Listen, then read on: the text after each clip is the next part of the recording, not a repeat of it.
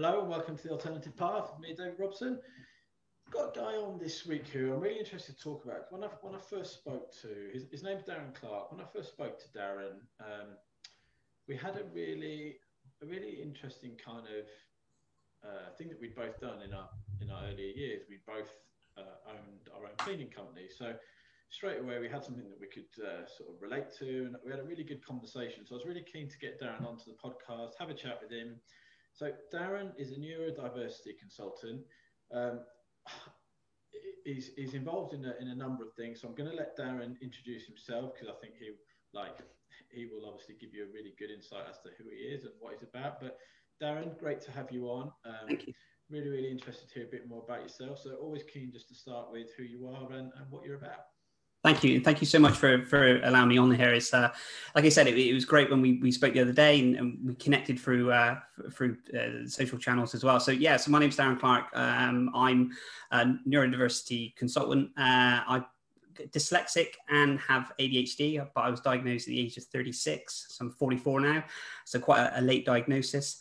Always been in kind of an entrepreneurial business sense. Prior to that, I was in retail, worked my way up from pushing trolleys all the way up to regional manager for a high-end superstore. And then went into kind of, after I got to that stage, went in, started my own cleaning business, which we created and we grew. But yeah, so now, and I think the past 18 months, a couple of years, I've been really working with organizations and schools around dyslexia, neurodiversity, spreading awareness, and obviously teaching and training as well. So that kind of in a nutshell is where I am currently today. I hope that gives you a bit of an idea. Absolutely. And I think, it's amazing. One of the, I'm going to go into obviously in a bit more detail, but one of the things that I really like about, that's phrased right, but I'm really embracing now about what's happened over the last sort of 10 months or so is people's eagerness and willingness to communicate with each other now. I think there's a number of reasons for that personally. I think people have got a bit more time because most people's work has kind of slowed up a little bit, but I'm like all about embracing that now. I'm really pushing on and really, I want to bring out the positives about the last 10 months as much as possible. So hopefully we're going to go into a bit of that today. But yep. Something I want to, it's interesting. After we spoke as well, I was really thinking about. I don't think we really covered it on our call, but you mentioned it that you didn't get diagnosed with ADHD and dyslexia till 36. I think it's 36. Yeah, 36, 37 around that time. Yeah. So what was, if you don't mind me asking, what was like the trigger point in you kind of going down that path from where you were at 36 to then thinking, right, I need to just kind of get to the kind of bottom of this, I guess. Absolutely. And I guess, having dyslexia and ADHD, I've always kind of known there was something there, as in, things I struggle with, definitely in school, and especially being in a high pressured position when I was, a regional manager. But it came actually, I think I was about a year into, or six months into starting my own business. So I'd left a corporate career, started my own business. And I was at home working on the laptop, and I listened to, I think it was like Points West or something. It was an interview in the afternoon, and it was a lady who was being interviewed, and she owned her own floristry business. And it was one of those moments when you're working along, you sort of got the noise in the background. And they kept saying to her, why did you set up this floristry business? And she said, well, I'm dyslexic. And at that point, I didn't really know about dyslexia. And so I was thinking, I just kind of heard it. And then she said, I struggle with writing and reading. And there's, sometimes the letters move around. I can't actually spell what I put, the bouquets are, the flowers, but I can tell you by scent and smell and pictures and visuals. And they kept coming around. They kept saying the word dyslexia. And then the more the interview went on, the more she delved into how things on a daily basis with dyslexia affects her working life and, a personal life and a working life. And it's just one of those moments. It was kind of a bit surreal. I mean, I can jazz it up and make it sound really kind of dramatic, like I put the laptop down and I went over to the TV and stuff. But it was almost this moment of just thinking, I feel like that. I get it. So once I watched the end of it, the report, and then once I realized how to spell it, which is, ironic, really. I Googled it and then looked into more findings about it. They had like an online test, which you could do, and that came out severely dyslexic. And then I thought, well, actually, that's, I want to know more about it. So then, then I went and researched more, went and got a diagnosis, which was a few £100, I think, back then. I think it's a little bit more expensive now.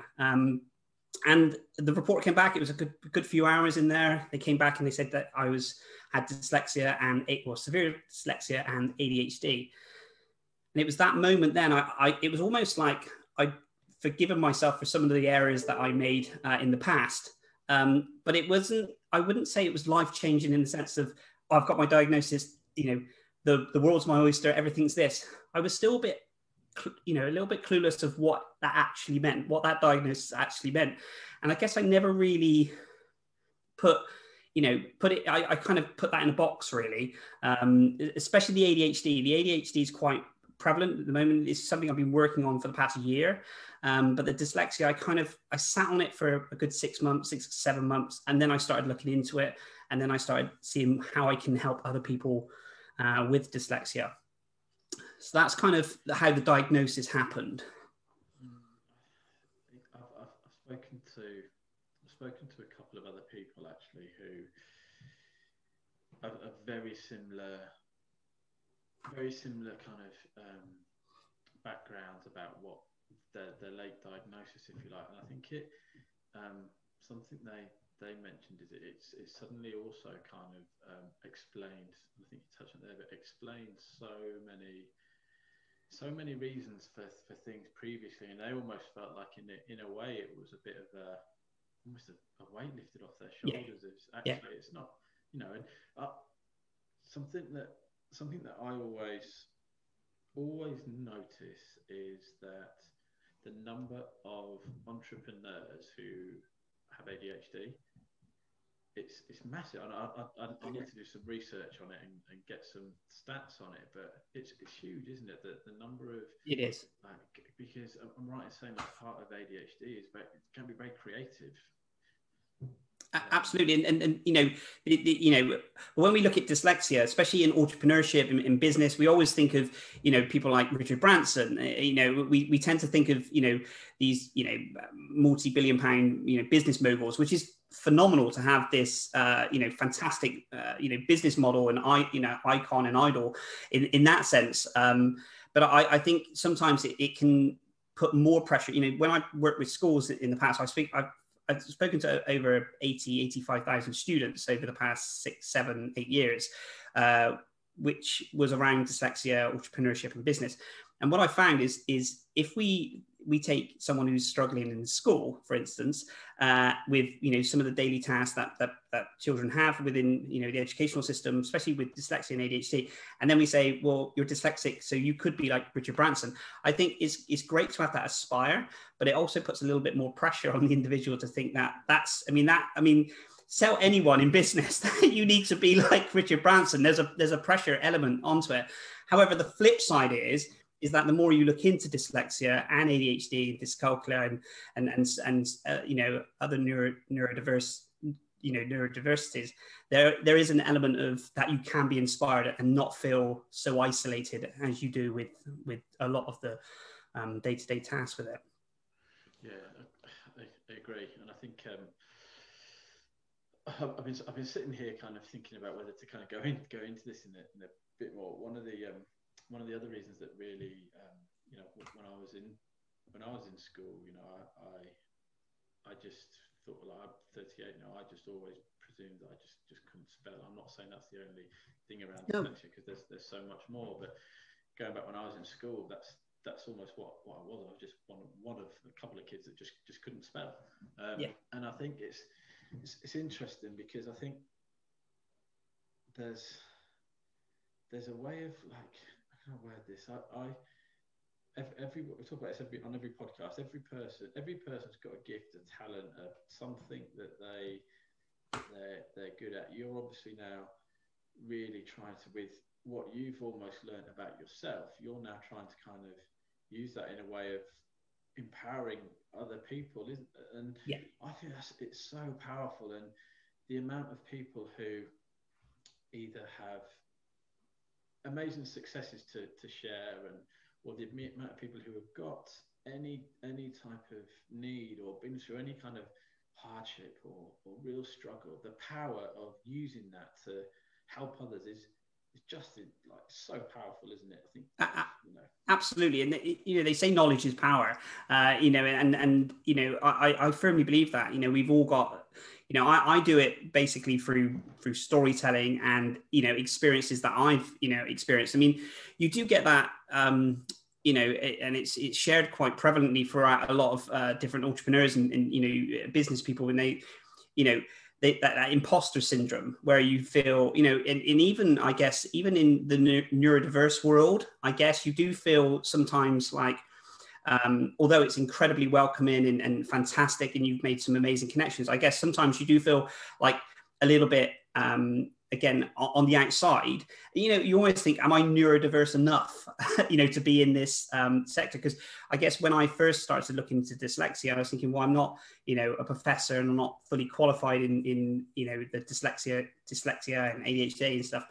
But what I've been able to bring over the years through the work that we've been doing on a global scale is that experience, and how I deal with my ADHD, how I deal with my dyslexia, how it's affected me, and how I've been able to have little coping mechanisms to deal with these elements as well. But I guess that, maybe that stems from, childhood, I guess, with the dyslexia, where you struggle in school and then you struggle in your workplace, and you always feel a little bit on the outside of things as well. But yes, it's very interesting when you delve right into it. Absolutely. So give us a bit of a kind of, you mentioned you've been delivered like some real high numbers for schools, for talks to people in education settings. What do you try and kind of, when you're delivering a talk or a presentation, what do you try and put across? How do you kind of, what does it look like? Yeah, no, absolutely. So I started, when I first started my own business, I wanted to give back to the educational system, purely because even though I didn't have, I left school with not a single qualification. I wasn't put through any exams.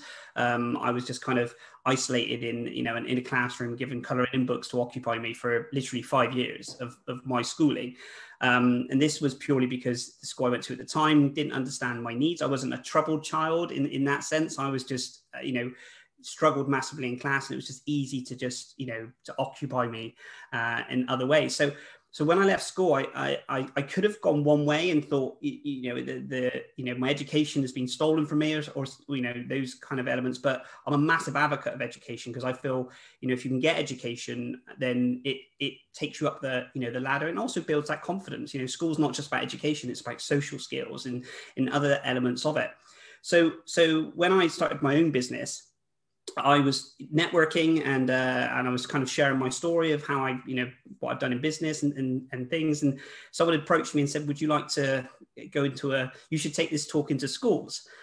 And I thought to myself, do schools actually do talks? I would have absolutely loved back in the day if an entrepreneur, businessman came into my school and gave a talk. I would have been, in awe. So I was thinking, well, what school can I contact? And I actually contacted my old school that I attended, which was Withywood School, which is now Merchants Academy in South Bristol. They actually bashed my school down, and they've built this beautiful brand new academy. Mine kind of looked like this sort of an old school with barbed wire around it, and this one looks fantastic with all the amenities. Anyway, I wanted to go back to my own school, but you know what, that feeling, I contacted the school and I said, can I come in and do a school talk? And they said, yes, we'll come in, we'll put you in front of I think it's like a class of 5 or 6 kids. And I thought, oh, that's great. That anxiety, I've got to tell you, when I walked through the gates, admittedly, it was a different school, but for me, it was the same. I was still walking through the same gates. I walked up to the school. When I went to reception, and the lady was getting the headmaster to come out, I felt so small and very nervous. And subsequently, my nerves just increased purely because they said, well, actually, we're not going to put you in front of 5 students. We're going to put you in front of the assembly. And I was still very new to public speaking at this time. And they gave me a little mic, and they said, so then you go out the curtains, and then you've just got a sea of, students. And I would say anyone that's looking to practice public speaking, if you can speak in front of a school full of students, then that is the most scariest thing, because they're very honest. They're very honest in the sense, if they're not enjoying the talk, they'll tell you, but if they are engaged, then it can be, incredibly rewarding. So I did my first talk, but that was around business and entrepreneurship. And then as the more work I was doing with dyslexia, I started working with more schools and youth projects, and lots of different organizations around the educational side of it. My main thing really was to go in and just make people more aware, to make sure to inspire, to make sure that they don't feel completely isolated and alone in that sense, and just trying to spark. It's one of the things we do with organizations now, is just starting that conversation going.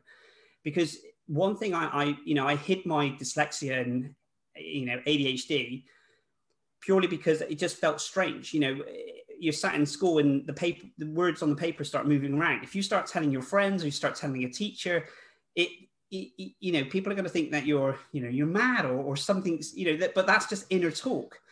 So I think when I've gone into schools and I've worked on a larger scale, when you do a talk, and then the after part where you then are able to go in and speak to, 4 or 5, or, a class of say 10 students, you always find it's really rewarding when they start coming out and starting the conversation. That's kind of like the best part, because I don't know if you've done, people who've done any public speaking with schools in an assembly. If you were to ask anyone to put their hand up and ask a question, it's very difficult for them to have, some do, but they don't have the confidence to put their hand up in front of everyone else, because there's so much peer pressure. And if you can bring that element into the school where they can start the conversation, and it's been, it was tough at the start, but now when you go in there now, it's more of a conversation breaker, and people are more accepting and more understanding of it. Yes, I find it fascinating. I find something I would love, and I know there's an element of this isn't always kind of the schools, down to the schools, but I would love schools to get more funding for outside, whether it's someone like yourself to go in. I've had someone who educates young people around alcoholism and addiction, that sort of thing. Yeah. People who've been through experiences, getting individuals like that into schools is so powerful. I almost think it's too much to expect a maths teacher, I'm just picking a subject out the air. Yeah, no, absolutely. A maths teacher to educate people on something that you're going to go in and educate people on. So I think the power of getting, like you say, if someone had come into my school and talked about entrepreneurship, starting a business, I would have been absorbed. But if my form teacher or science teacher had have said the same, I probably would have been kind of away with the fairies. So I think it's got so much power, and I would love, whether it's from what you go into school and deliver, the benefits to that, from the cost to a school versus the cost of the school for someone like yourself to go in and deliver that type of conversation, versus the cost to society afterwards, with a number of people falling through the net of education, or becoming unemployed, or not feeling like they've got the confidence to go and start a business. I think it's got to be looked at and think, right, let's spend a bit of money on this house, so let's not all put it down. And this is where I feel schools sometimes get put under too much pressure to cover everything, and they can't, can they? It's everyone has a specialism. Yeah, you're absolutely right. And then, like you said, there's only so many topics and things that they can bring in. And again, sometimes it's that, like you said, the different perspective of who you'll listen to, and you'll listen to anyone in that sense, but who you'll really take that that knowledge from, because they've been there, they've done this, or that's their chosen profession or topic behind it. But my work that I did within the school, it wasn't ever kind of like a business decision in that sense. I never looked at it as like one of the companies I started to grow. It was just, is there, in fairness, actually, I found an old pamphlet which I put together many moons ago, and it was from when I started doing talks in schools. I mean, all those schools and everything that I did, I never charged for that. I just said, look, can I help? This is my time. And it was almost, I then looked at it from a business point of view. I thought, oh, is there a possibility that I could do, school speaking? Can I get other people in and motivate and a whole kind of collection around it? Because again, that entrepreneurship, like yourself, you still have that in your mindset. And then when I went and contacted about 15 different schools and I looked at their budgets and everything, I realized, like you said, you're absolutely right, there wasn't a budget for it. So it was very difficult to put a business element to it. There is a budget for certain things within schools to bring people in. I get that, but at the time, 7 years ago, I think it was, I was looking at that. There wasn't this element. So everything I've done within the school has been kind of off my own back, but the rewards you get from it is immense. We were very fortunate at the very early stages. A lot of the talks that I would go into in some of the schools, we then took apprentices on from those schools that started working in our company, which gave them life skills throughout that year that they were working with us, and then they'd go off and work in other companies, their dream company that they wanted to work with as well. So there was so much reward from it, and again, helping society, I guess, from that knowledge.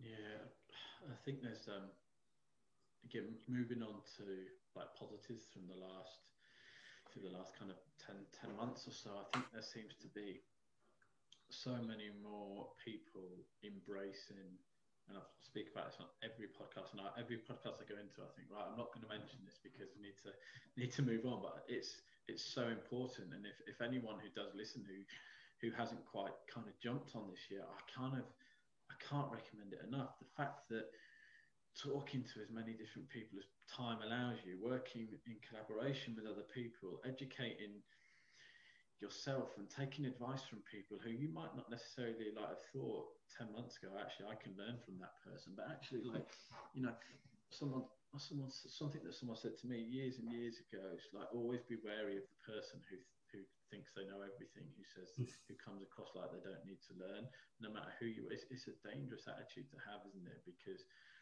we never stop learning, and we never stop kind of educating ourselves. Some people educate themselves by reading a book and memorizing it, which, hold my hands up, I can't do. Other people learn by someone standing in front of them and telling an empowering story about what they've been through in their life and where they've got to, and we need to, as if you agree, but as a collective society, and we need to embrace that, and we need to be more aware that not everybody learns the same way. Absolutely.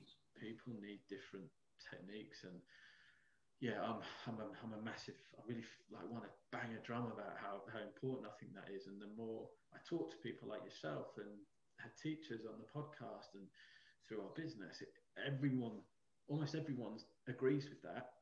So we need to do more. Like the powers that be that control school budgets or whatever need to pay attention to that and think not everybody learns by sitting in a class and getting their heads in books for hours in a day. We need to be more diverse. And then with that, I personally think some of the other things that happen, like around exclusions and more pupils falling out of education, I think that will it will change so much. I really believe that.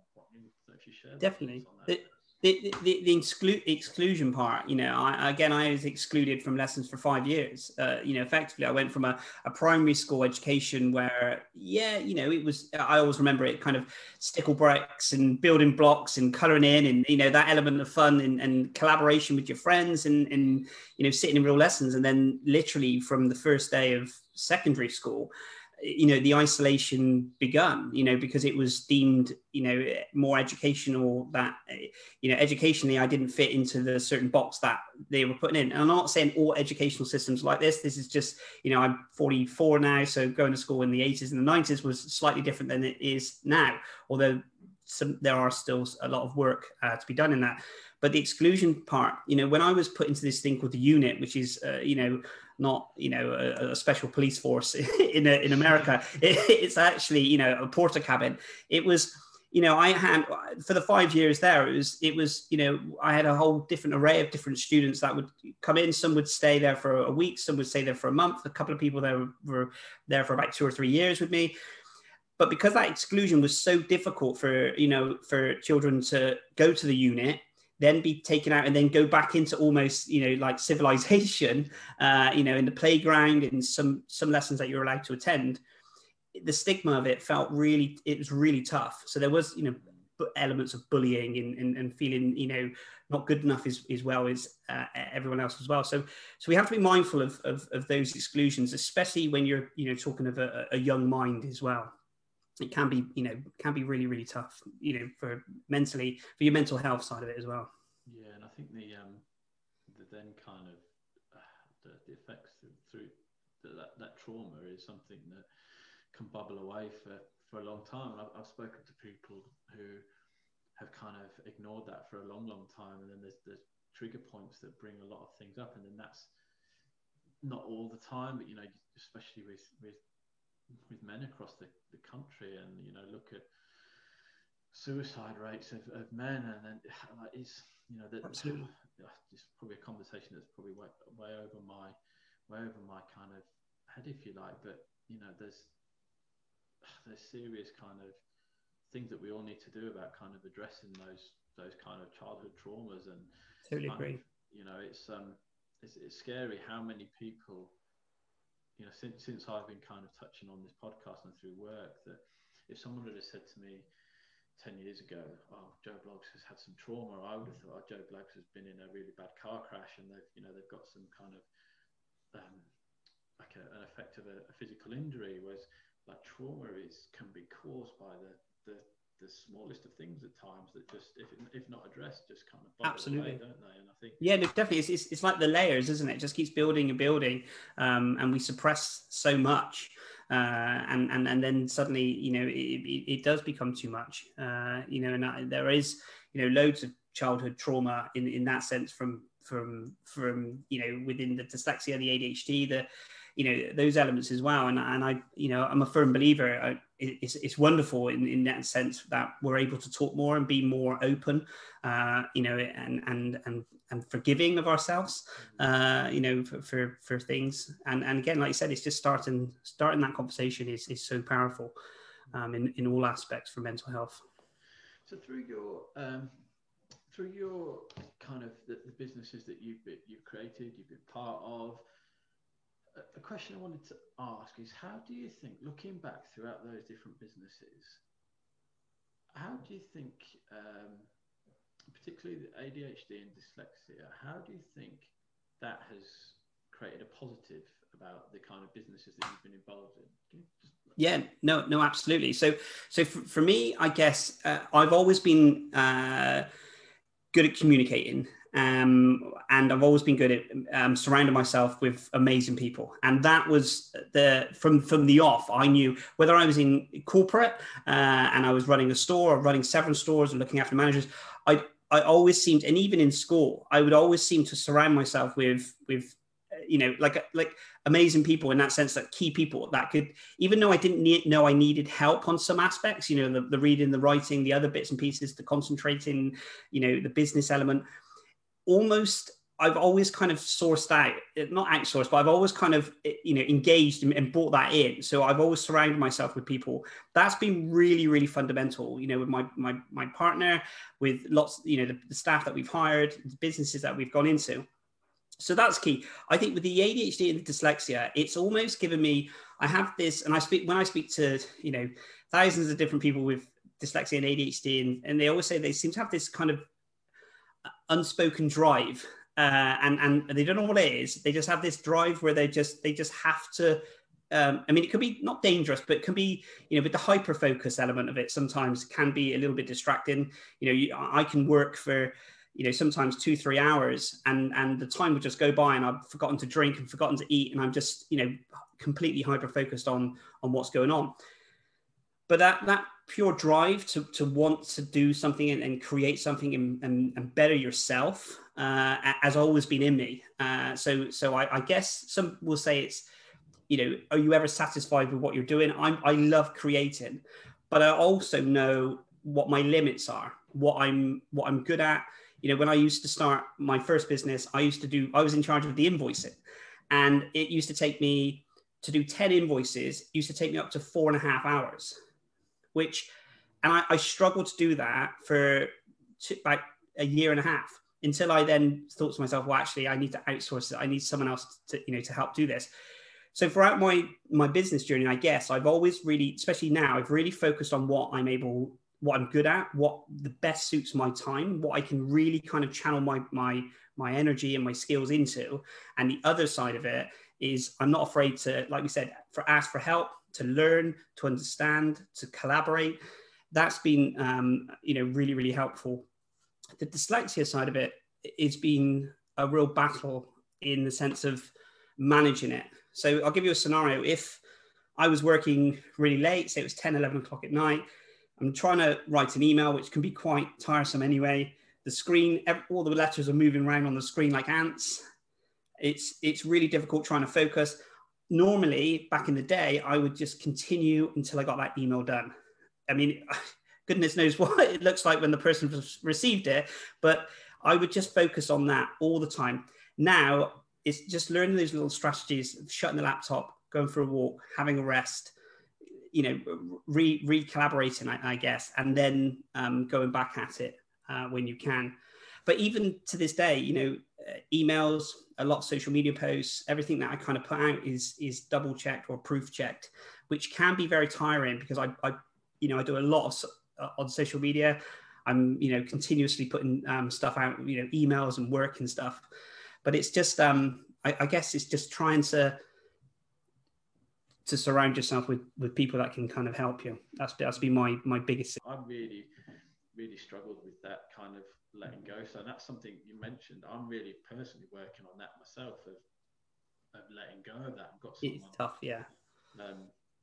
Someone joining us in a couple of weeks, or after half term, who's going to kind of take on our compliance, like working directly in-house with me in the office. And I'm so excited about that. And I'm in my head, I'm really preparing myself to be able to let that go a bit. And it's tough, isn't it? I find it tough anyway, but it's so no, it is. It's kind of built into you, and it does. When I say I let things go, and so there's, I like from day one, I've always been the marketeer within our business. I've self-taught, I kind of, and then there's certain elements. I think I would have. I mean, there must be something within your business that you think, well, actually, I can't let that go. But genuinely, if you start breaking it down and realistically going, yes, I could do it, but it's going to take me 3 times, 5 times the thing, and would my energy be best used somewhere else? And I guess if you can kind of think on that, and I guess throughout the businesses, when I first started, the very first cleaning business, it was me knocking on the doors. I was selling cleaning services. Then I was going around a bit later and then cleaning the house and then coming back and doing the marketing. It was literally, everything was a one-man band, as within, starting a business. But as you grow as a business, you then, think to yourself, well, actually, I need to hand that over and then grow this. And it is a skill. And I think it's really it's more difficult when it's ingrained into you in that element as well. Absolutely. I feel like I could, the same with every podcast, I could keep talking and talking and talking. There's so much stuff to go through, and so much we could kind of go into. It's like really always kind of trying to keep podcasts absolutely type of time frame. But I think, if just to kind of finish, it's been a pleasure talking to you, and I think I'd be really keen to keep talking. But kind of just to kind of finish up, is there anyone who kind of is listening to the podcast, anyone who's, whether you're a school looking for people to come in and help deliver talks, or someone who's going through kind of challenges themselves, anything you just want to finish up on? Or yeah, no, absolutely. So I, as you mentioned previous, the biggest skill we've got is connecting with people. And in this current climate where we feel more disconnected than ever with a lot of the restrictions that we have an incredible power in the sense of people, in the sense of reaching out. And now I reached out a couple of years ago, when I wanted to help on a global scale within the dyslexia sector, I contacted 76 different organizations, all that were registered with the International Dyslexia Association. Now, these were organizations that were all doing amazing things with dyslexia. They had schools and enterprises and everything. And I put together an email campaign and emailed out 76 different organizations in Kenya, Dubai, America, all these different countries. And within 2 months of putting that email out, I'd already booked a flight to go off to Kenya. And I'm now on the board of director for a school. We did a fundraiser. I then was able to speak in America at their big conference. I became an ambassador for the BDA. We worked with an organization in Bali. I went to Malawi. We did a awareness kind of tour of Malawi. Now, why am I saying this? I'm saying this because this all started just by putting an email together asking if you can help. And a lot of the time we don't know what we actually need. We just say, or we think of business in the sense of, do you want to buy my product, my service? This is how much it is. That's it. And you think that's the end, that's the conversation. But the relationships that I built from just asking if I can help then lead on to, yes, there's a lot of stuff that you do for, for yourself in the sense of, that could be, deemed as free or charitable or something, but there's other organizations. And I think the past 2 years, the reason why I've been able to get a global presence in so many organizations to deal with neurodiversity, it all came from that one email campaign and having, the audacity, I guess, to reach out and start speaking to someone. We're not saying that everyone wants to go global, but think about it. Who is it you want to work with? What is it you want to do to help or to change or make a difference? I seriously think, contacting those organizations and just reaching out for a conversation, it can lead you incredible places. I mean, that's not even a touch on what's happened. A documentary was meant to be made this year, which we were going to speak to Netflix around, books. It's just, but I always love the fact that you can stem back to where did it originate? Where did the idea come from? And it came from that email campaign of just wanting to help. So I would just say, reach out, connect people. Absolutely. I think that the power of giving is incredible, isn't it? It's powerful. Darren, it's been a pleasure talking to you. Certainly got my mind thinking. I hope anyone listening, it's great. It's great to connect. It's great to talk. I wish you nothing but the best, and look forward to continuing to communicate with you. And thanks so much. Thank you so much for having me. It's been an absolute pleasure. Thank you so much. Cheers, Darren. Thank you.